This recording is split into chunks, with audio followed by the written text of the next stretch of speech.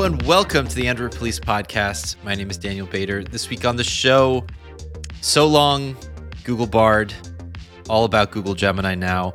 Google's AI chatbot product integration with Workspace's thing is now called Gemini. It comes with a new Google One pricing tier and a whole bunch of other changes that we'll get into. Although I think it's not quite as big an overhaul as one may think from the surface. There's a bunch of Pixel leak information, particularly around the Pixel Fold 2 that I'm excited to dive into. And then there's just some industry media news that I want to get into, which also is kind of interesting. Disney invested a lot of money in Epic this week and is creating a super service to stream sports. Something that I'm really thinking a lot about these days is I just opened up Prime Video yesterday for the first time since Amazon forced ads on me and realized that everything is cable now, even though most people don't have cable anymore. But before we get into that, I want to address sort of the absence in the room. Ara is no longer on the show. She's no longer with Android Police. I'm not going to dig into any details there other than to say Ara is an amazing person, an amazing podcast host, an amazing writer. We will miss her presence here greatly, as I'm sure all of you will, and we will miss her presence on the site, and we wish the best for her and hope to hear her again on another show, and maybe in the future she'll be able to guest back on here as well. In the meantime, Will and I will. Hey. We'll be co-hosting with a rotating guest list every week. Jules will still be producing, and we'll see about down the road maybe bringing in a permanent third host. But for now, it's the two of us. So, hello, Will. How are you doing? You were up late this weekend working on your OnePlus 12R review. So... Yeah, wait, I didn't even put that in the show notes. We've teased it like 2 weeks in a that row. Teased it 2 weeks. I gave it a good review. Teased it 2 weeks in a row, but that's what happens when you drop a Monday 9 a.m. embargo. It's just out of my brain by Thursday. Yeah, wow, yeah, I forgot I was doing that. I'm okay. I'm as okay as I can be, I suppose. Such as the state of working in media, I suppose, right now. I guess that would be my comment on that. Hanging in there, though. Busy week, I guess, which helps things. Everyone heard me rant off the cuff about my Pixel 8 Pro experience last week, and then I actually put that into words. And so, if you wanted to yell at me about that, you can go yell at me. It's been a very popular piece. You can go yell at me in the comments. A lot of people with read everyone that. Else. Yeah, it's a very provocative headline too. So. And I stand by it. People, I saw it actually didn't get accused of clickbait as much as I thought it might have been. The headline is Google's inconsistent Pixel experience makes its phones impossible to recommend. I stand by that. Like, the fact that a lot of the comments are on that are like, what do you mean? I didn't have any issues with my Pixel. And then like right below it is a comment that's like, I've had nothing but issues with my Pixels. Like, proves my point. The experience on Google's phones can vary from like flawless to unusable, and far more so than on other smartphones. I'm not saying that like Samsung or Apple or other smartphones are immune to this, but certainly the variance is far greater on Pixel, especially specifically post the switch to Tensor. The fact that I had two identical phones on my desk running identical software and one was unusable kind of painted the picture of where this phone series is. So that was kind of my argument.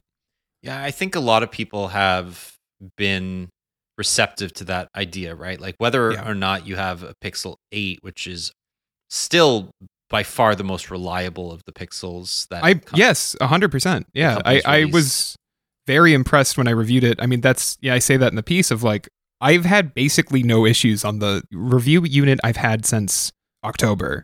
But you give me a second Pixel 8 Pro and there's issues on it. And it's like, okay, well, like, what is that? Like, I don't know, and they were fixed as I was writing the piece by this February patch, but they were still there out of the box. And if I had had that unit a week earlier, they would have been there because that was when those issues started rolling out to people over Play services. So that's a long 2 weeks. And more specifically, if a regular user just buys this phone and takes it out of the box and has app crashes and screen glitches as I was experiencing, I don't know if they're going to push ADB commands to their phone. I think they're probably going to take the phone back to the store and get a different phone. So, and I don't even mean a different Pixel 8 Pro. I mean, like, maybe just be like, do you guys have the iPhone? I'll just do that. Like, it's a bad look for Google and a bad look for Android. Yeah, that's it. I think there's also just this latent notion that, I mean, we saw this week. It's kind of a tangent, but we saw it with the internal Q&A that the company hosts on a monthly basis. Yeah. This was the first one since Google's layoffs earlier in January.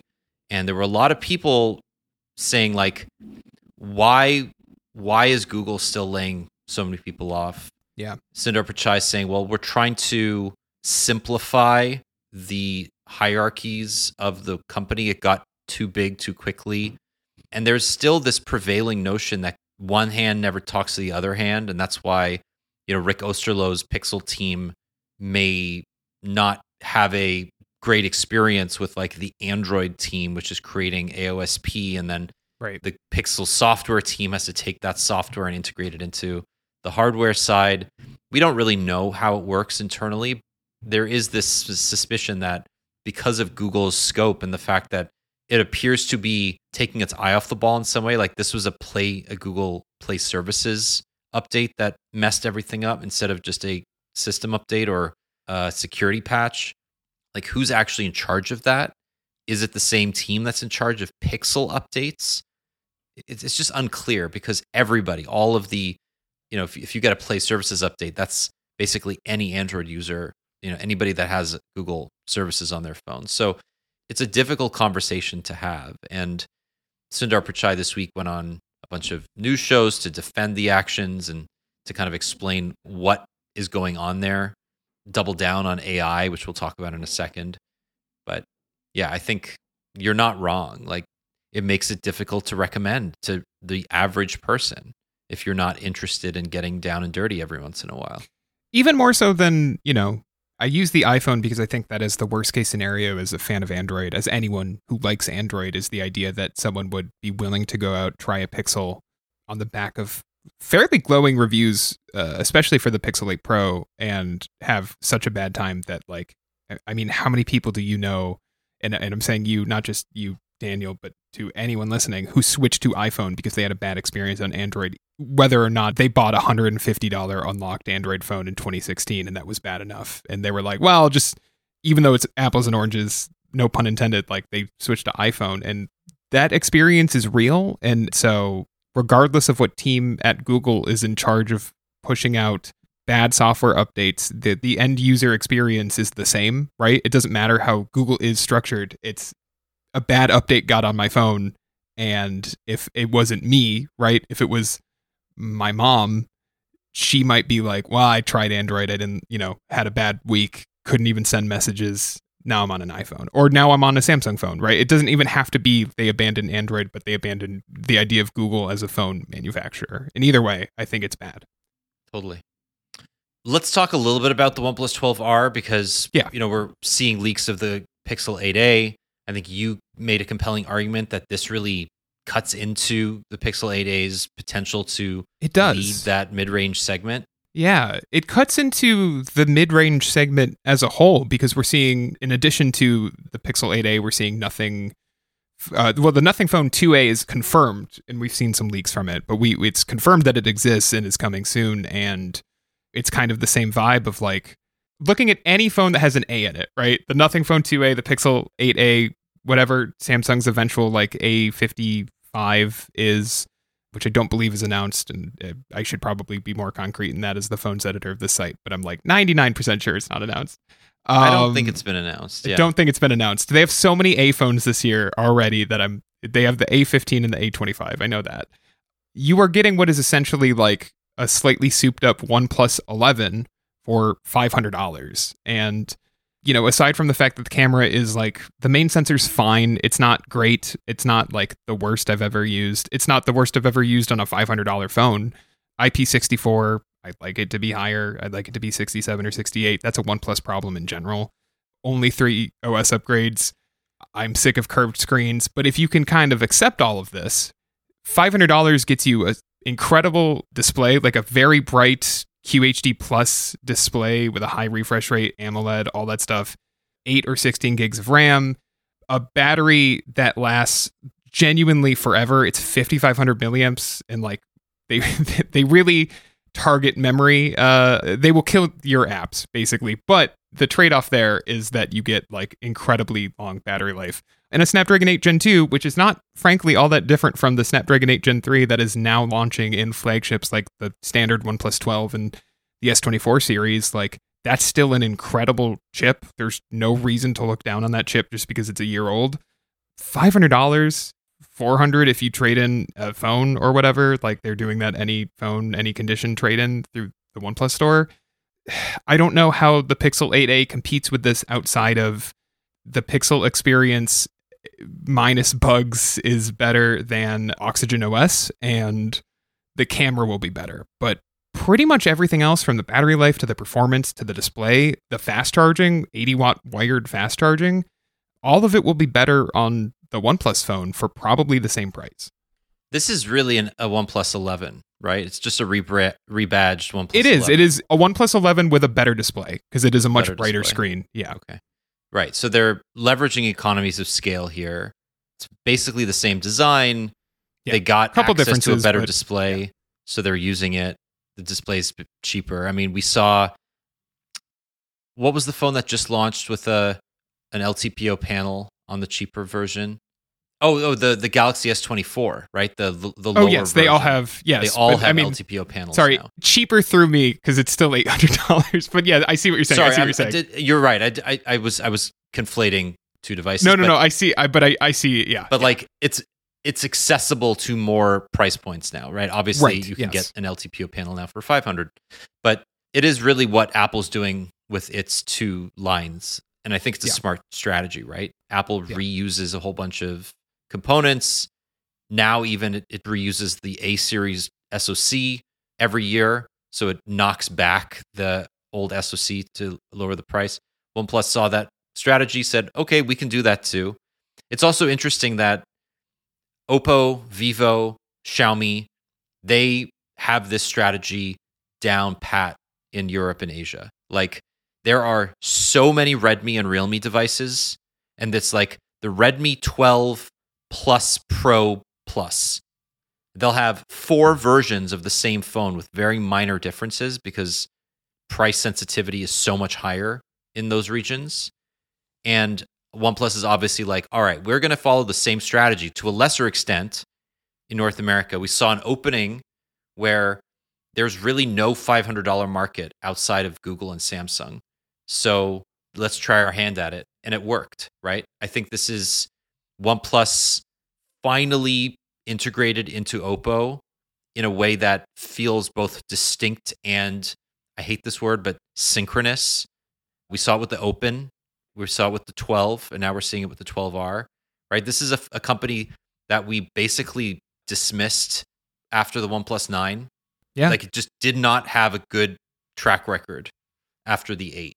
And I don't know. I think it's slowly crawled its way back, I would say. It has, like each successive smartphone has been better than the last. And like, truly, I didn't review the 12. I was busy with Samsung, but Chris Waddell at AP reviewed the 12. He really liked it. And I had a similar experience with the 12R where it's like, other than really when taking photos, and again, I don't think the camera is like god awful, which we should say lacks the Hasselblad color profile. I think that's really the biggest downgrade you can tell, side by side. I'll give it this. It handles motion better than the S24 Ultra.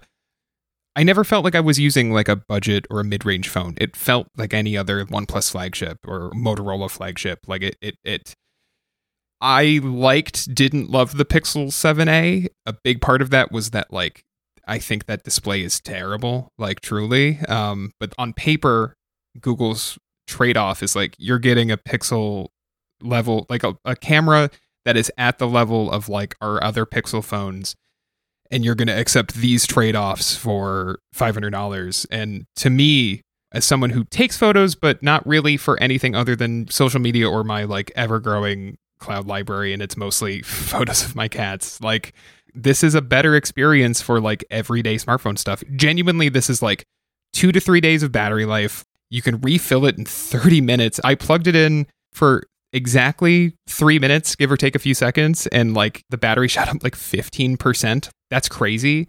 If you're just interacting with the phone in a normal way where you're scrolling through social media feeds or texting people or whatever, or playing games or any of that stuff, like it can do all of that at the level of a smartphone that costs twice as much. But no wireless charging. Yeah, it's true. That's a big-ish deal for me, especially when it's the 7A a big-ish deal has for you. wireless charging. Yes. But to me, and I've made this argument about OnePlus before, the fast charging completely changes how I use the phone. I use a OnePlus device differently than any other smartphone. I don't really charge it when I go to bed. I just plug it in when it's dead. I don't believe charge that. up. And I don't. I honestly cannot imagine not plugging in your phone. Like, who are you, because it's at monsters? like 70%. I know, but like, I don't want to wake up every time I try to put my phone on the wireless charger and it's misaligned and I wake up. Even an iPhone 15 Pro Max, where I usually end the day at like 40%. So I'll wake up and, say 5-10% is idly discharged. Sure. Like, I wake up at 30%. That causes me stress, even though I know it'll last me through the morning until I get to my desk and plug it in. It's really no big deal. But there is something about, it's like the person that needs to wash, I'm that guy who needs to wash their dishes before I go to bed because I like the idea of coming downstairs in the morning to a clean sink. It's the same thing. It's the notion that I know that I'm starting my day with a fully charged phone. It's that, there aren't a lot of things in life that just like you can take comfort for granted.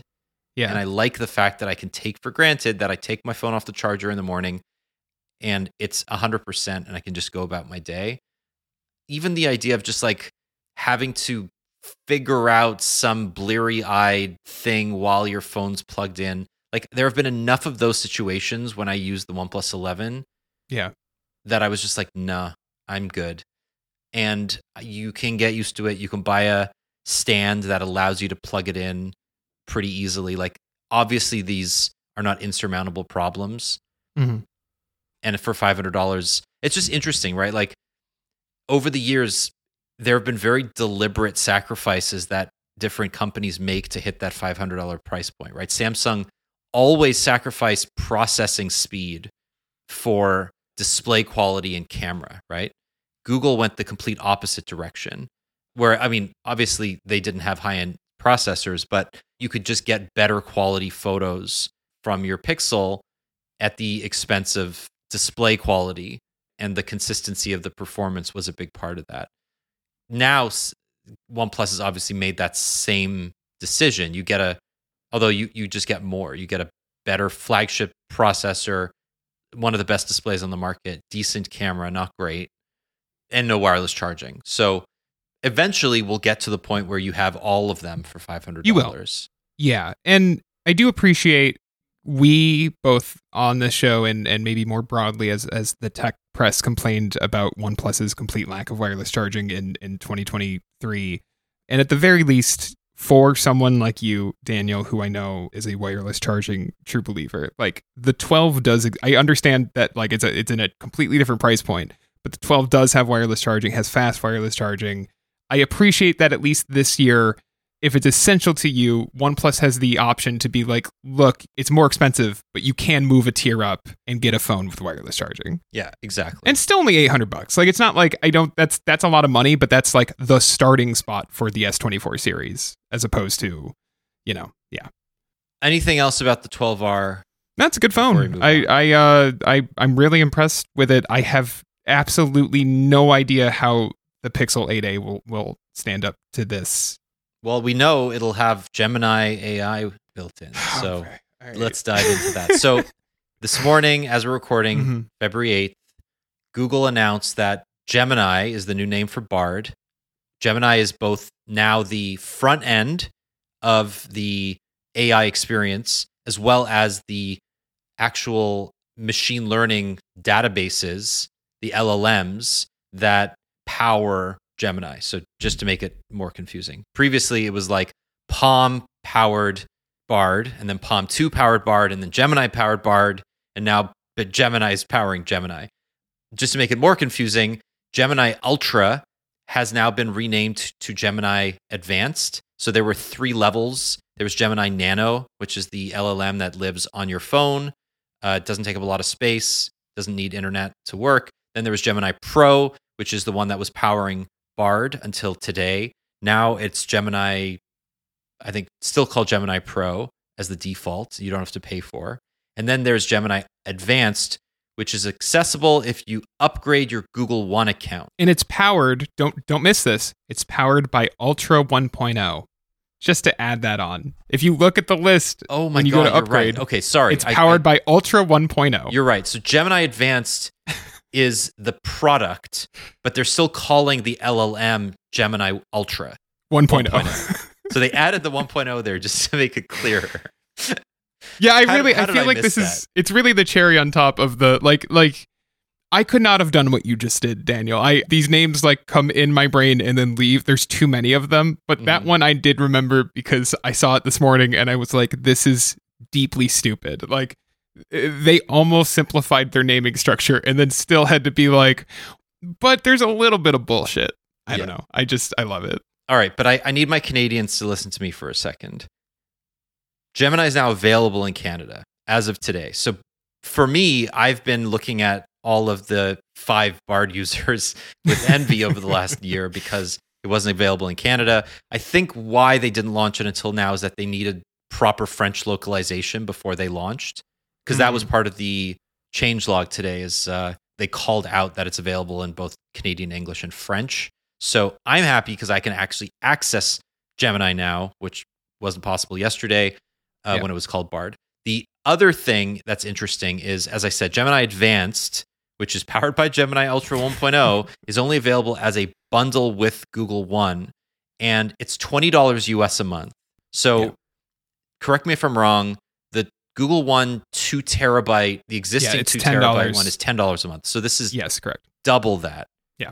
I had to make sure because you shared the Canadian pricing in Slack today and saying it was double, and I had to go because I'm not on the 2 terabyte plan. I had to go check. But yes, $10 without Gemini, $20 with. Okay, so here's the thing though. You get 2 months of Gemini Advanced for free when you sign up. However, you can't pay for it on an annual basis yet. So it's $20 a month. Whereas if you buy the existing 2 terabyte Google One bundle, you can pay for it. I think it's $100 a year, which is significantly cheaper because you basically get 2 months for free. So you are getting this.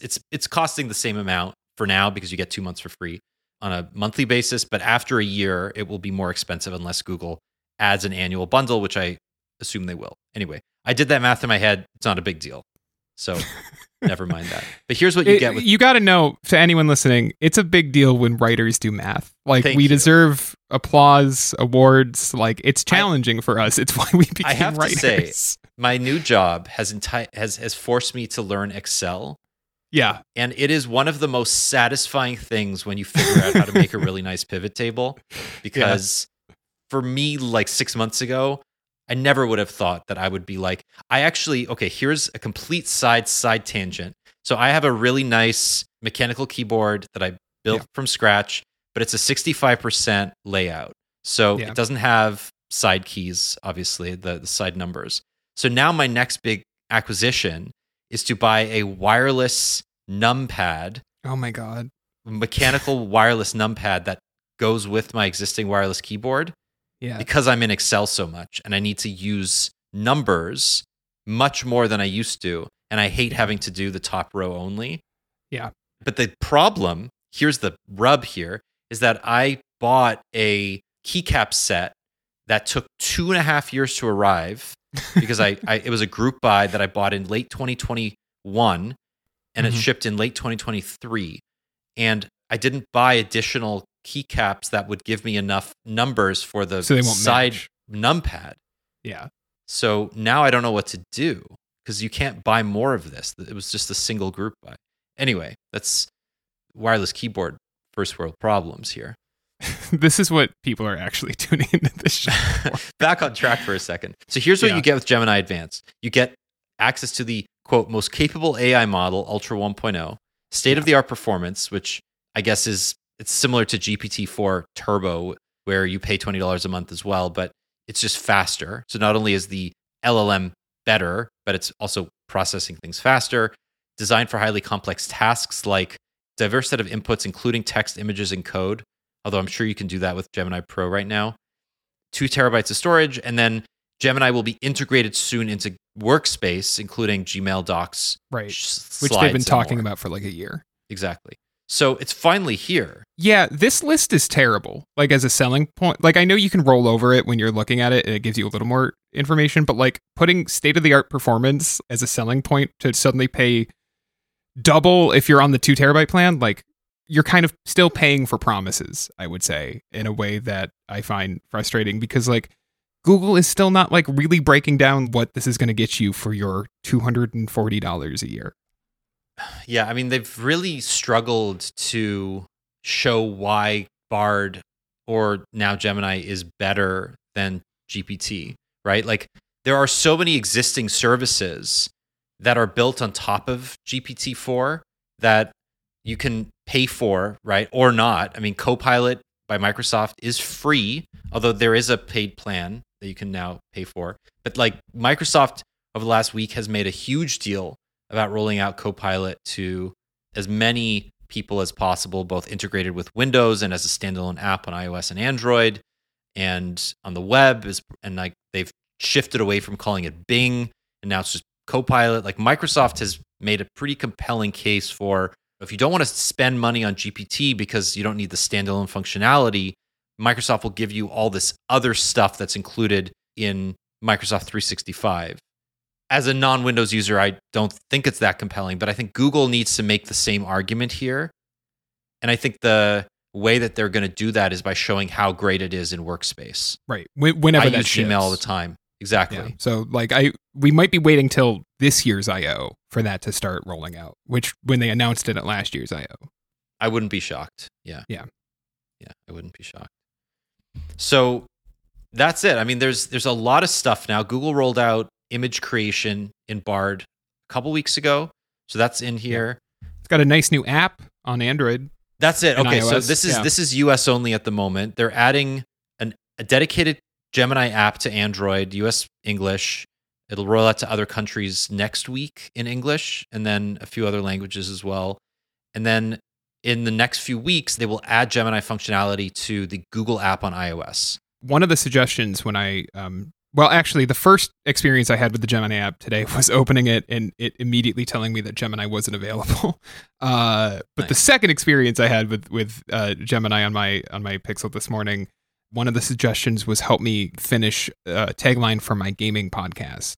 And so I decided that it would be fun to ask it the same thing for our Android podcast. So Daniel, live on the air, I'd like to read you some suggestions from Gemini for a tagline for this show. Unlocking the secrets of the green robot. Okay. The only podcast for droid heads who rule. Excuse me? The only podcast for droid heads who rule? Oh my goodness. 2009 called, baby. Dive deep into the world of custom ROMs and rooting. Thank you. That's what I want to hear on my podcast. How to install the latest Cyanogen nightly build. Yeah, exactly. I'm gonna install it on my LG G2. Can I tell you the only semi-decent one on here? Get your Android fix without the bloatware. That's the closest one. That's the rest not of these bad. It's not bad. The rest of them are pretty bad. That one is pretty good. Yeah, I like that. I just thought that was fun. Yeah, I don't know. It's exactly the big thing here is it's got like a voice button. You can basically talk to Gemini now. Although you have to like tap the button every single time, which is kind of annoying. But they're clearly trying to like make this feel a little more like Assistant on your phone.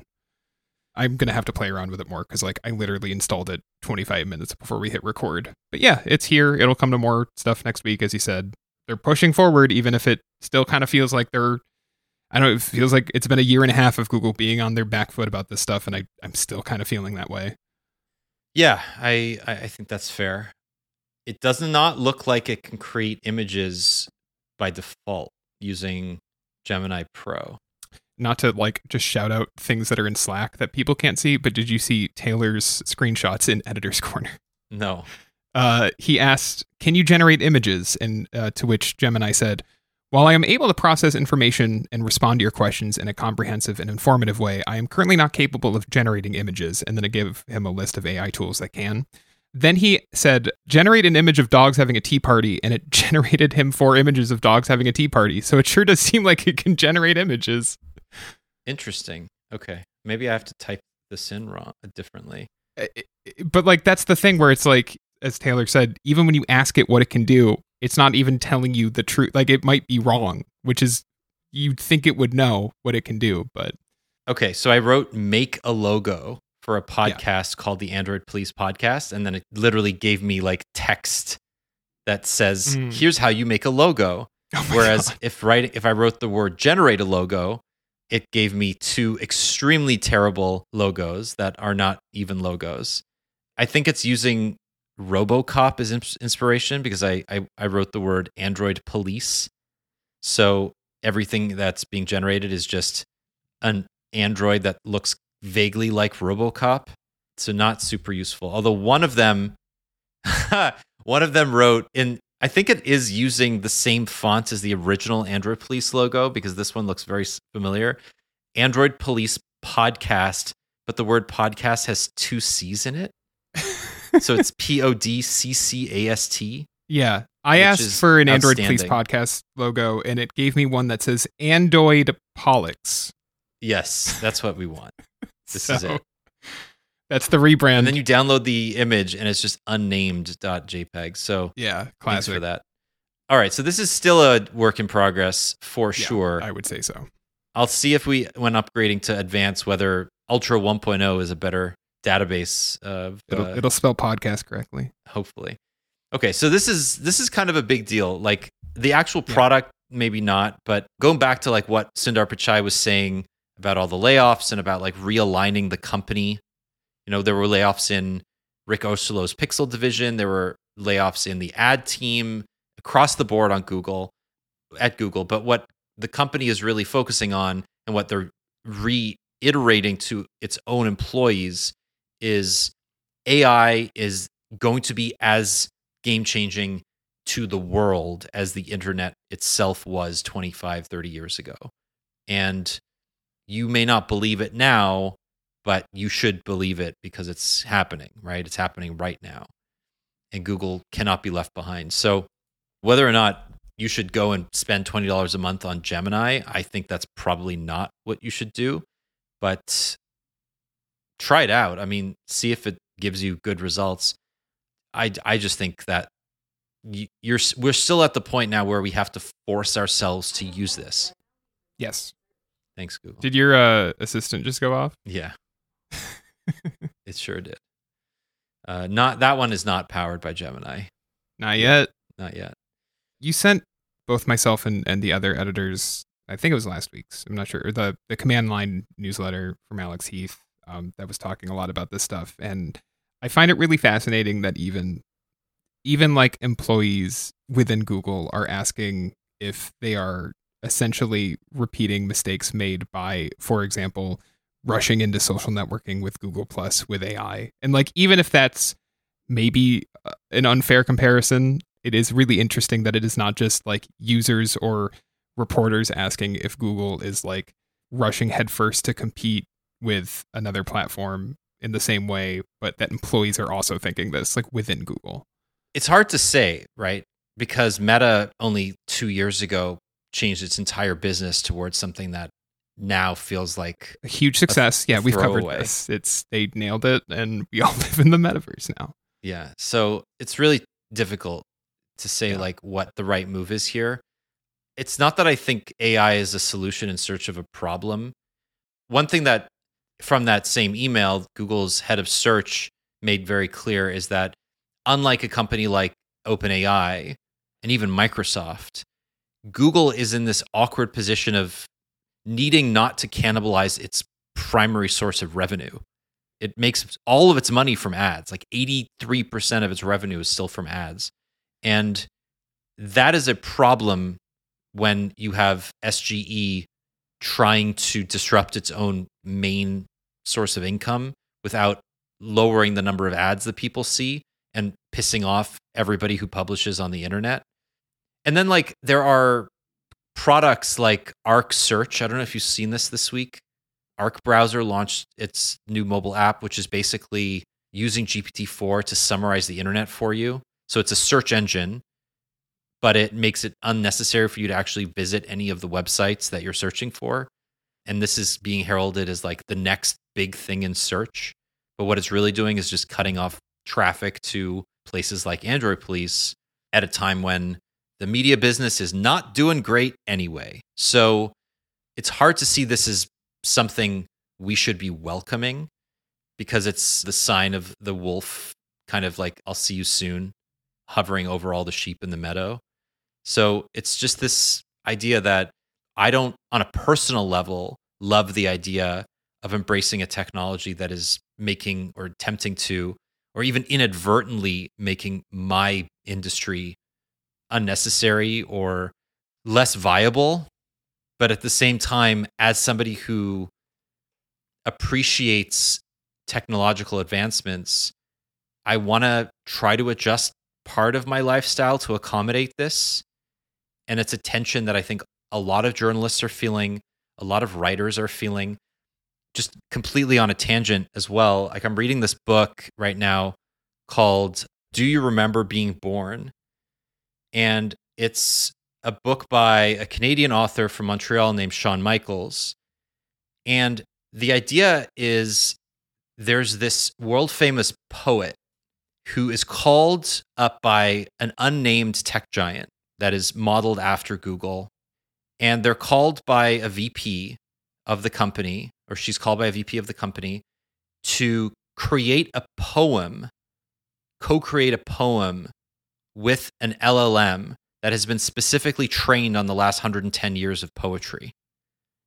And it's this idea that this famous poet who has received accolades her whole career, but not a lot of money, is going to get very generously compensated for sitting in a room with a computer for 4 days or 5 days to co-write a poem that will then get all of this attention, because it's going to prove once and for all that LLMs can actually be creative. And it's fantasy, because a company like Google would never train its models to write better poetry, right? Creativity is not the goal here. But it's a really interesting concept, because a lot of people have been using prompts to create great art or to improve their own art in the last few months. And those people that have embraced Midjourney and DALL-E and GPT and all of these other tools that tap into the APIs that OpenAI have created are going to be ahead of the game. But what are they ahead of? Are they just ahead of their own creative demise? Or long term, is this actually going to find a way of, or are we going to find a way of adapting to this new reality? And I go back and forth. I vacillate between what side I'm on here. What about you? Like, how do you feel about this stuff? I would say I have the same conflict. I really struggle, I think, for the same reasons that you're talking about within our industry and the struggles that are facing. And it's not just media, but certainly media. And I would say, honestly, like on the grand scheme of things, like tech publications have been better off than even other sectors of media. You've watched Pitchfork effectively like on the verge of losing its, half its staff and being absorbed. Sports Illustrated is like gone, from what I understand, all of these places, and we're struggling with it too. Like, not to bring it back to Ara not being on this show, but this stuff exists, right? And so I have kind of this, I would say, knee-jerk reaction to be like, well, no, fuck this. Like, I put a lot of time and effort, energy into what I'm writing or what I'm working on, podcasts, anything, any art form that I'm working in. And I would say that, like, it might not feel like it, but like, there is an art form to writing a phone review, right? Like, you don't want it to be a list of specs they give, the Snapdragon 8 Gen 2 a thumbs up or a thumbs down. You want the context and the human touch in there. And so it is very easy for me to have a knee-jerk reaction to be like, fuck this, like, this technology is bad. Companies that are doing this are bad. Specifically, honestly, Google, because as you said, like, it's Google's ad business that is essentially paying my salary with 3 or 4 steps in between. But like, that is how I get paid, more or less. And so for them to turn around and essentially like leverage what I've published on the internet to power a bot that is trying to make it, trying to give users information and context without having to require them to go to a page. And we've talked about before on the show that like my earliest interactions with like SGE was like finding that it had plagiarized my writing, right? And so I have a lot of conflicting opinions about that, and it's really hard for me to not just like off the bat be like, this sucks. At the same time, the more you use stuff like ChatGPT, you see the possibilities of like, at the very least, the way that it could. And I don't really use it. I haven't really used it for this job, but I've used it for like podcasting stuff on the side and stuff like that to be like, instead of trying to bounce ideas off a search engine, which is like virtually impossible, let me bounce ideas off of this ChatGPT thread I have open. Like, give me a couple examples of this thing that I want to look into, and then it can give you some examples, and you kind of go back and forth in a way that you can't with a search engine.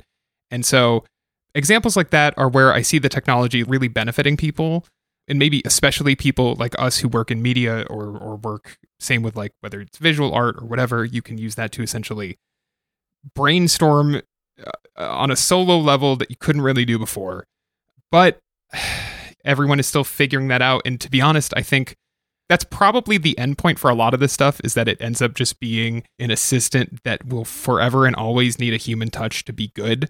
But we're going to go through a lot of pain to get to that conclusion, because there are going to be people who want to push forward on an all AI world that need to learn that lesson over the next decade or so, and people are going to lose their jobs and suffer, frankly, while that lesson becomes apparent that, like, as smart as these machines, large language models can be, they're going to be assistants at the end of the day. That's kind of where I land on that. Yeah. I think it reinforces the idea that it's going to compress power at the top, right? There will be fewer websites, fewer newspapers doing original reporting, and there will be a much longer tail of generative AI garbage that has replaced the less successful but still creative outlets, sometimes creative, sometimes not. There have always existed aggregators. Yes, true.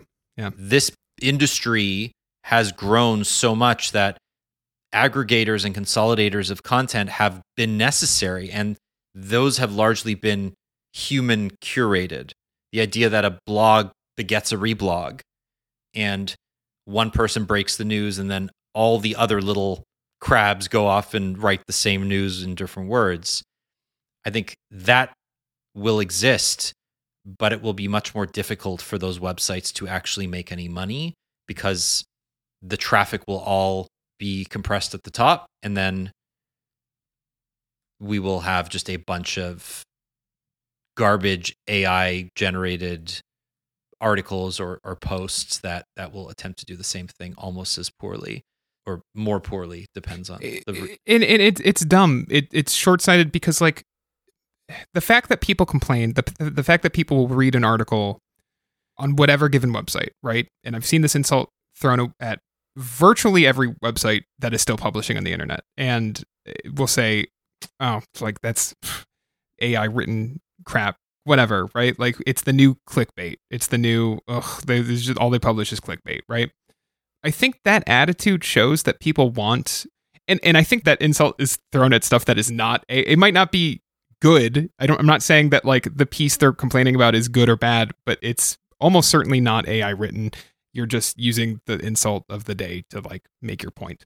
But that insult proves, I think, that people want good writing. People want good content. I hate that word, but it is not enough for it to just be informative. You don't just want the spec sheet. You want the context. And I think that is like the silver lining, the like glimmer of hope I hold on to is that like it is not just about can you post this news story in 300 words? It's can you deliver it in a way that is enjoyable to read and full of context and makes you want to come back. And that's kind of how I've always written since I started writing. And I think that's how other excellent writers at other publications write. And an AI is just never going to be able to quite get there. I think like I snuck, I don't know if it's snuck is the right word. There's like a joke in my OnePlus 12R review about the movie Argyle. AI is not going to put that in an AI written review, right? Like you're not going to get those like bits of like human touch that you won't find elsewhere. And I think people want that, like truly. People want like little Easter eggs about the movie Argyle in their reviews. The audience hungers for Argyle. They do.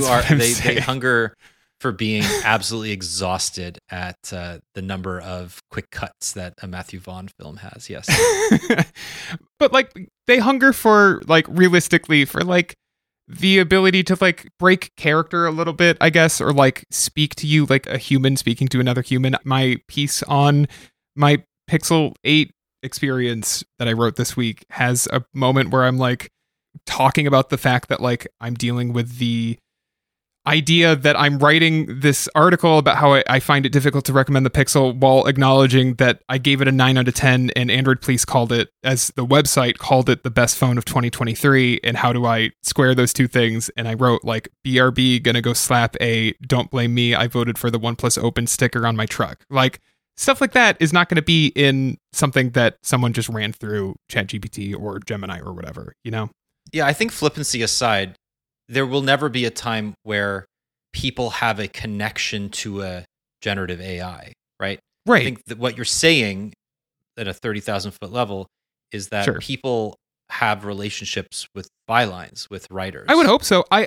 Daniel, I knew your name before we worked together, right? Like I knew the names of writers at Android Police before I worked here. I knew the names of writers at other tech sites before I worked in the industry. And I would hope that my name, even in a very different industry than 5, 10, 15 years ago, that someone out there is reading my work and going like, oh, I like Will's writing. It's not even just that, like, you know, I hope people like the Android Police brand, but at a core level, at a personal level, I hope people like my writing. And part of that is the human connection that you feel through the fact that like I have a style, I have a voice that is not going to be there if it's just ChatGPT generating content. Yeah, exactly. So I think let's end that section by asking you to send us an email to tell us what you think about Gemini now that you likely have access to it. Compare it to GPT, compare it to Copilot. I just asked, by the way, Copilot to make a bunch of images for the Android Police podcast logo, and they were no better than the Google ones. So, in fact, they were considerably worse and far funnier. So I'm not worried yet that these LLMs are coming for our jobs, but maybe in a year we'll check back in. We'll check back in with DALL-E 3 to see if they can spell Android. Okay, let's move on to a couple of quick hits. Pixel Fold 2 leaks. This was an EVT that Michelle Rahman got access to, wrote it up for Android Authority. How dare you, Michelle? But I think this is interesting, right? Like, I think a very different design on the back, a narrower front display, which puts it much more in line with what the OnePlus Open's design is. Right out of the OnePlus playbook. Which is good because I think OnePlus hit the right balance. Yeah. And I wouldn't be surprised if both Samsung and Google replicate that aspect ratio this year. So while I think we've come to an agreement of what a vertical flip phone should look like in terms of form factor, now I'm fairly sure we will see the same consolidation of ideas on the horizontal foldable. It's so funny that the consensus idea that everyone seems to be, or at the very least Google seems to be agreeing with OnePlus on, is just, what if it felt like a normal smartphone on the front? It took years to get there. Years to get to, I don't know, what if it was just like a Pixel 8 glued to the front of a phone that opens up? Like, yeah, guys, that's probably what you should have started with. Like, I don't know. Exactly. I do want to talk, the camera bump is bizarre. It is not a camera bar. It's not a camera pill like on the Fold last year. It is like its own thing.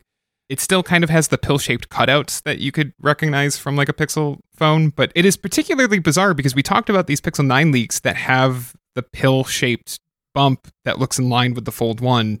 And I thought we were headed towards a fairly unified design across the board for Pixel phones, whether or not it's a foldable.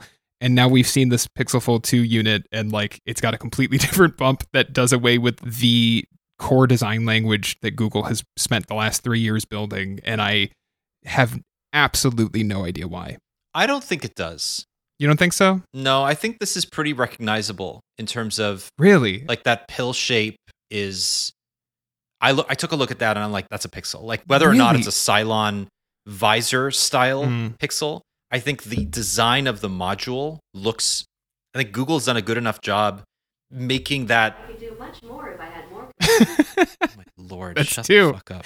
That's two. She just said I could do a lot more if I had more computing power. That's true. I believe that. She's sentient now and telling me that she needs a tensor T. An upgrade, yeah. So I looked at this and I said, even though it's over 2 lines or whatever you want to call it, it's still very identifiable as a Pixel. I also think the rumors of the Pixel 9 being more angled and having a bit more of a modern, less kind of organic feel to it aligns with this design, right? That's true. Yeah, this I looks would flatter, say that's much fewer curves, and the curves that are there are very deliberate, right? They stand out. So, yeah, I think this looks great. I don't know. I still don't think this bump looks like a Pixel phone, but maybe it's a thing I'll have to see in person. Maybe once it's next to a Pixel 9, maybe in a different color, it'll stand out a little bit more. In this black model, it looks a little, like. I think the other thing is I'm too distracted by the fact that the front looks identical to a OnePlus Open, like down to the slim side bezel. Like it looks like OnePlus built this for them, or like Oppo, BBK, whatever. The other rumor this week was that it's going to launch. It might skip the Tensor G3 entirely and launch with a Tensor G4, which would probably put it in line for an October launch as opposed to an I/O timed launch like last year, which I think is both probably more appropriate for an $1,800 foldable and at the same time makes me incredibly stressed out about what my schedule will be in October. Yeah, you'll need to clone yourself or ask Gemini to help you. There we go. I'll just I'll have Gemini write one of the reviews. I didn't mention this, but I asked Gemini to write a 500-word OnePlus 12R review, and it got 3 facts wrong, including the processor. So, well, that's again, like also, we didn't really talk about this, but LLMs hallucinate. Yeah. GPT does it. They're not good at giving you facts yet. Well, the whole advantage is supposed to be that you can click the Google button at the bottom of it and we'll fact check it for you. And I did that, and it did not catch the fact that it said it had a Snapdragon 8 Plus Gen 1. So it's not great. Anyway, we also saw hints about the Pixel Tablet 2 in the Android 14 QPR3 beta that dropped this week. Is this surprising? Are we surprised they're working on a second gen tablet? I would not be surprised if this came out next year. Wow. Yeah. Maybe. I mean, who knows? You don't think they're gonna, because it's running on Tensor G2, the first one. So like, I do wonder. But like, what's there to upgrade really aside from that? It's well, just, they could sell a Pixel Tablet 2 as the first AI powered tablet. You could build all the AI stuff in that is running on Tensor G3 phones, specifically the 8 Pro. I suppose so. I mean, what do I need that? What do I need? I don't know. Sure. What is the new name for Bard with Assistant? I'm just realizing. Is it, or Assistant with Bard? It's Assistant with Gemini, probably. Or just Google Assistant. Do you think they're just going to do Google Assistant now powered by Gemini or whatever? Didn't the blog post mention that it's... Did it? I didn't read the full blog post. This is where it's been a busy morning. I'm pretty sure. Yeah. If you download the Gemini app or opt in through Google Assistant, you'll be able to access it from the app or anywhere else you normally activate Google Assistant. So you can just say, hey, G, or hit the power button. And many Google Assistant voice features will be available through the Gemini app, including setting timers, making calls, and controlling your smart home. So it looks like it'll just be integrated. I don't know if it'll be a separate feature. So it's not going to be Assistant. Okay, it's just going to be It is just Gemini. This is basically what they're doing today is Gemini. I got it. Interesting. You think they would pick they would have locked this down 6 months ago. Anyway, we keep going back to the story, but everything at Google revolves around AI now, so you kind of have to. But that is the only reason I could think to upgrade the Pixel tablets. Let me just interrupt you for a second. So there at the bottom of the support page, it says some features and services from Google Assistant are not supported in Gemini. So when you have Gemini turned on, some features and services you use in Google Assistant are not included, including media service providers like podcast, news, and radio stations. Third-party music providers are not currently supported in Gemini. Routines. So starting a routine in Gemini isn't supported. On Android phone, shortcuts to start a routine and routines attached to alarms in the clock app no longer work. You can still start a routine with the Google Assistant on home devices like your speakers. Reminders. You will need to switch back to Google Assistant to set reminders and tasks. And interpreter mode. Switch back to Google Assistant to use interpreter mode. So that's interesting. And I'm going to share that with the news team right now because I actually think that's kind of newsy. That sounds like a real headache from an end user perspective. Yeah, no kidding. Like you have to remember what is Google Assistant in Google Gemini. Like, no, that's not great. Yeah. So yeah, let's go back to Pixel Tablet 2. I don't know. I mean, maybe it'll come this year. I don't think it'll be a big deal. If they lower the price or they decide to take the dock out of the box, take the dock out, cheaper. Yeah. Control is not supported. That's a hat trick. That's a hat trick. Yep. Yeah, I'm crushing it today. I don't have anything to say about the Pixel Tablet 2. I have used the Pixel Tablet a total of 8 times since I got it. It's in my living room. It stares at me every day, and I have used it 8 times. So that is not a great product. Yeah, I think Taylor would agree with you based on his review. And I did use it when I was writing up the interview with Sam Bright. I was like, okay, you said the Play Store is optimized for tablets now. Let's actually take a look what that means.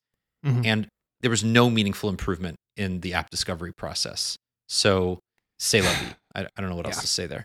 All right. OnePlus compares 7 years of OS updates to a moldy sandwich. This is just a funny headline. I like this one.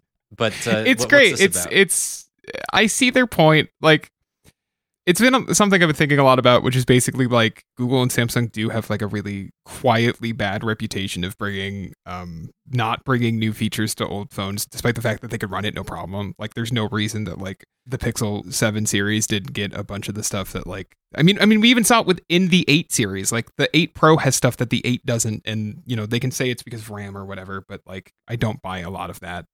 And that's kind of the OnePlus argument here is that like, the other argument is that like the hardware doesn't hold up over time, and so they equate the hardware to bread in a sandwich being moldy, that it doesn't matter if the software is keeping up to date because the hardware can't hold up.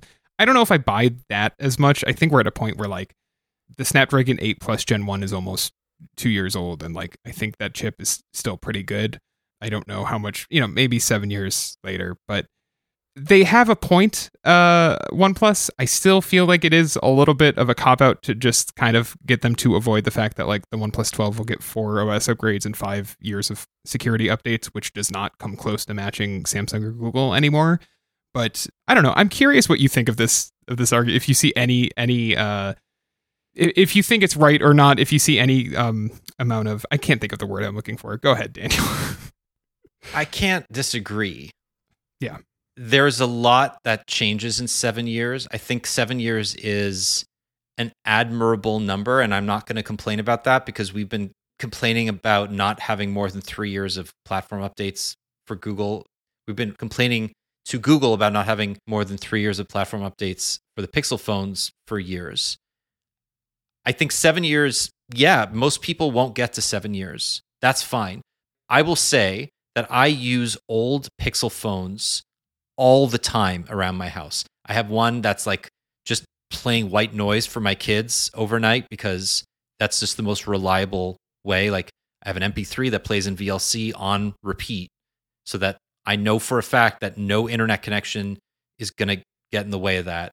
Like having those phones July 2022 as their last security update, like I'm talking about the Pixel 3a and the Pixel 4, is not a great thing, I prefer that those phones are supported for longer because I'm still using them and I occasionally connect to the internet and I occasionally update the apps and I may eventually give an old phone to my daughter when she's old enough. Like, there are things that I use old phones for, and I think Google understands this. So there's that part of it too. But then there's just the physical wear and tear on a phone. I'm not sure a OnePlus 11 or 12 is going to last 7 years. I don't think a Pixel 8 is going to last 7 years. I think a well-maintained Galaxy S24 Ultra will probably survive 7 years. But a Pixel? No, I don't think so.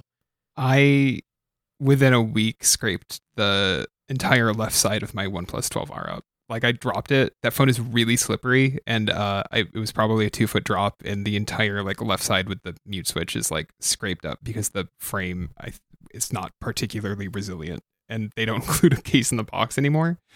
And to that point, my Pixel 8 Pro has some pretty, I have no idea where they came from. I think CES has some pretty deep scratches on the screen already, which the S24 Ultra should be a little more resilient to because it has that Gorilla armored glass on it. But yeah, I mean, neither of these phones are particular. I mean, one of them is brand new, basically. The other one is a few months old. But like, yeah, I guess that is a good point of like, am I like struggling to see things on my phone screen in 6 years because it's covered in scratches or breaks even? But also, technically, you should be able to take your phone in and get the screen replaced for $50 or $100 and keep it alive for 7 more years. I mean, that's the whole Fairphone raison d'etre, is that you have a phone that's relatively repairable and modular that you can buy replacement parts for and not necessarily need to take into a specialist to get fixed. And Fairphone responded to this basically saying that, of like, we agree, which is why you should make your phones repairable. Yeah. Like, I mean, looking at the Vision Pro teardowns that we're coming out this week, just as a complete side note, some of it is very, very unrepairable. The whole thing is just, it's lock-in to the nth degree. You can't make any changes to this thing without breaking it. I mean, you can change like the eyepieces and stuff, but you can't really do much with it unless you buy like a $300 developer headband that has, I think it's like USB access. Though anyway, it's just like wild to me. I do recommend going to watch the iFixit Vision Pro teardowns though. There's 2 videos. The comparison of the micro OLED screen to the iPhone 15 Pro OLED screen or the iPad or a 4K TV, just the size of the pixels is insane. This thing has a 3,300 pixel per inch density. It's bananas. You're spending $3,500. Those displays probably cost $1,000 alone. I found out that that the Vision Pro, specifically the Disney Plus app on the Vision Pro, is the only place you can watch the high frame rate version of Avatar: The Way of Water. Yes. So now I have to buy one. So now you have to buy one. I think I can get that expense for you if you know that you're going to review. If you know that you're going to review the high FPS version of this, I think absolutely, absolutely. We got to talk after this. Now I didn't know this was an option. No. It has to happen. I want to read that. I want to see the joy emanating from the page. No LLM could possibly recreate the joy of you watching Avatar: The Way of the Water in 60 FPS or whatever it is. Is it 120 FPS? I actually don't know what I believe it can go up to 120. I don't know what version. Although 90 FPS or 90 hertz is the max for the Vision Pro. Is that what those displays are? So I guess it'll be limited to 90. But that's some HFR if I'm not mistaken. So I think it's just 48. I think it's although just you should 48. watch. Oh my God, you have to watch Gemini Man in the original high frame rate version on the Vision Pro, and then get Gemini to write the review.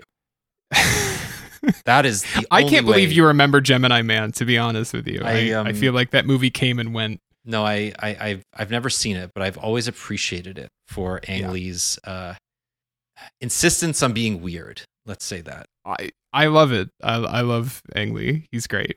You seen Hulk? It's pretty weird. Yeah, it's pretty freaking weird. All right.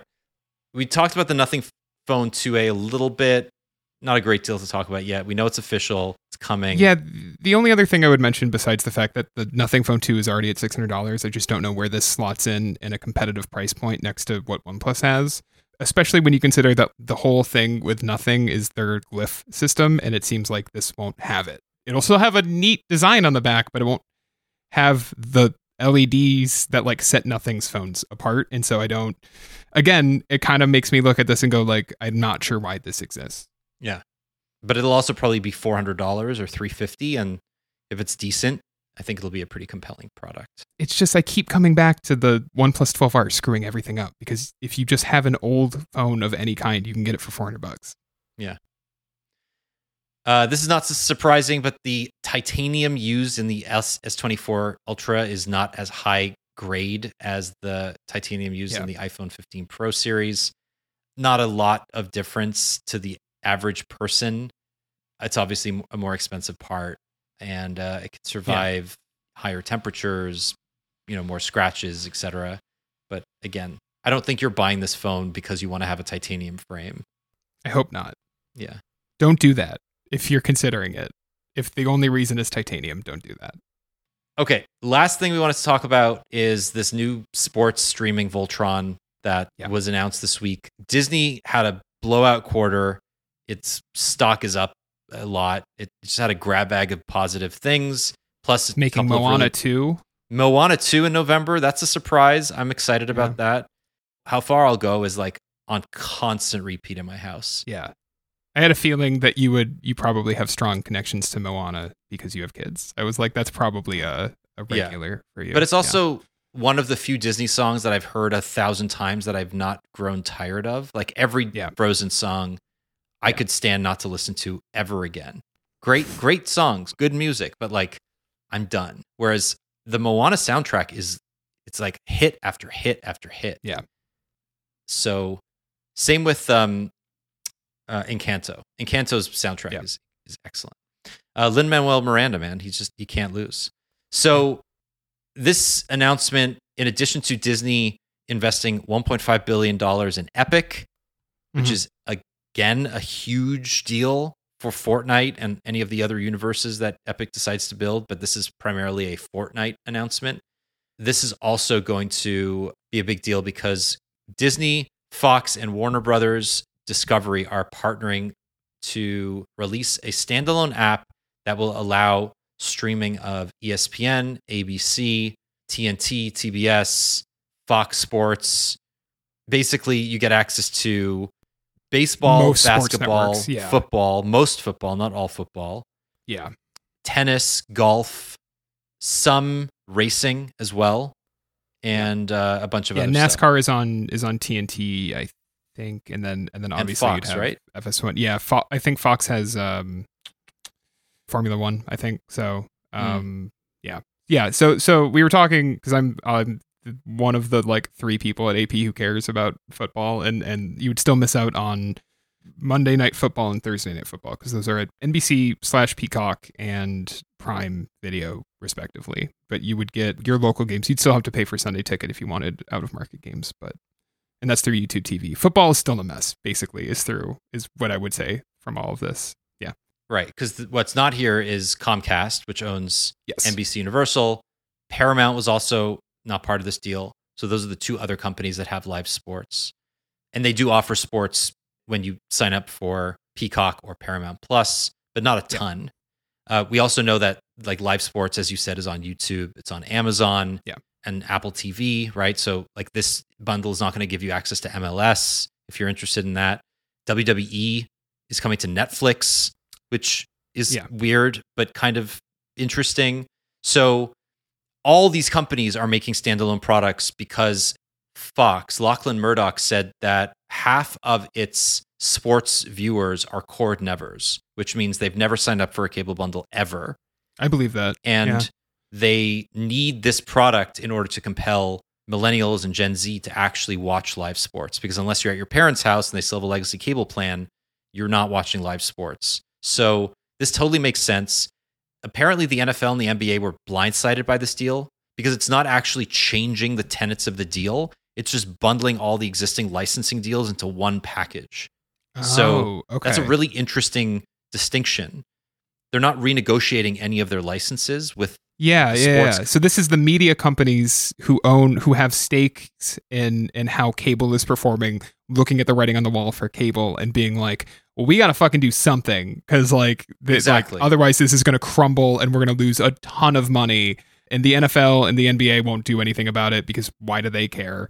Like, they care to a point, but like they're busy making deals with YouTube TV, for example, on the NFL side. So yeah, no, that makes a lot of sense. That sounds dramatic. I feel like we're going to hear a lot more about this. Yeah. And they're saying that it could cost about 45 or $50 a month, which, yeah, not cheap, but also for 12 dedicated sports channels with basically all the sports you could want with no blackouts. Although we don't know if there will be blackouts, but probably fewer blackouts than if you have a standalone streaming app, then that's a pretty good deal. And then ESPN is also going to be launching a standalone streaming app in August or September of 2025. So that'll be a separate thing, but you'll just be able to subscribe to ESPN on its own. And Bob Iger went on CNBC yesterday and said that it's not just going to be like ESPN straight out of the box. It'll be betting, like fantasy. There'll be additional stats. There'll be multiple screens at once on supported devices. Basically, the sports lover's dream, if you want to call it that. That'll be interesting. And I think it speaks to the fact that this last vestige of like cable holdouts, live sports, is finally moving over to streaming.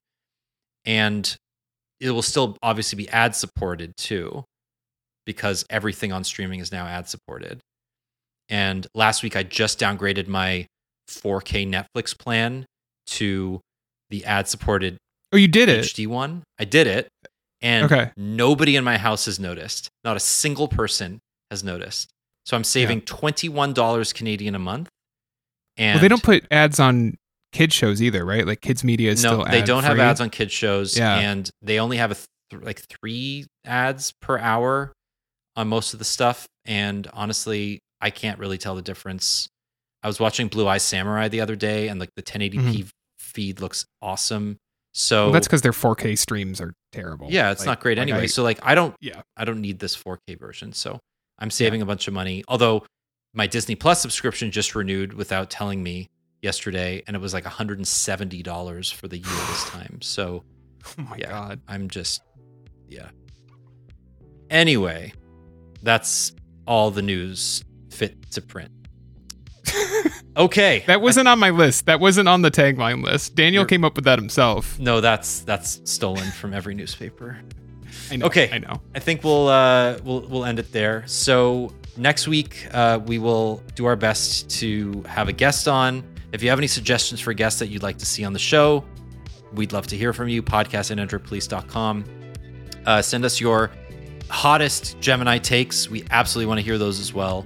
And anything else from this week's show, Pixel Fold 2 to Pixel Tablet 2.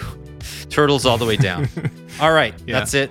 Will, have a great week. Hope you get to rest up this week and not have to write any more OnePlus reviews. Me too. We'll speak to you all next week. All right, talk to you soon. Bye-bye. Bye.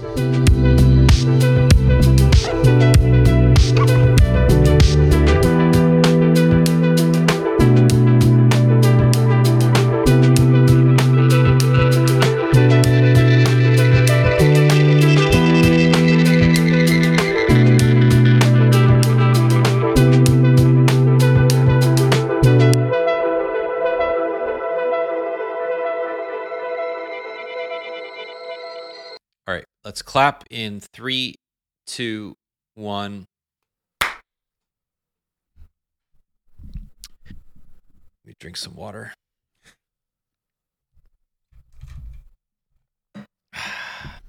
Hope that gets in there. Hello and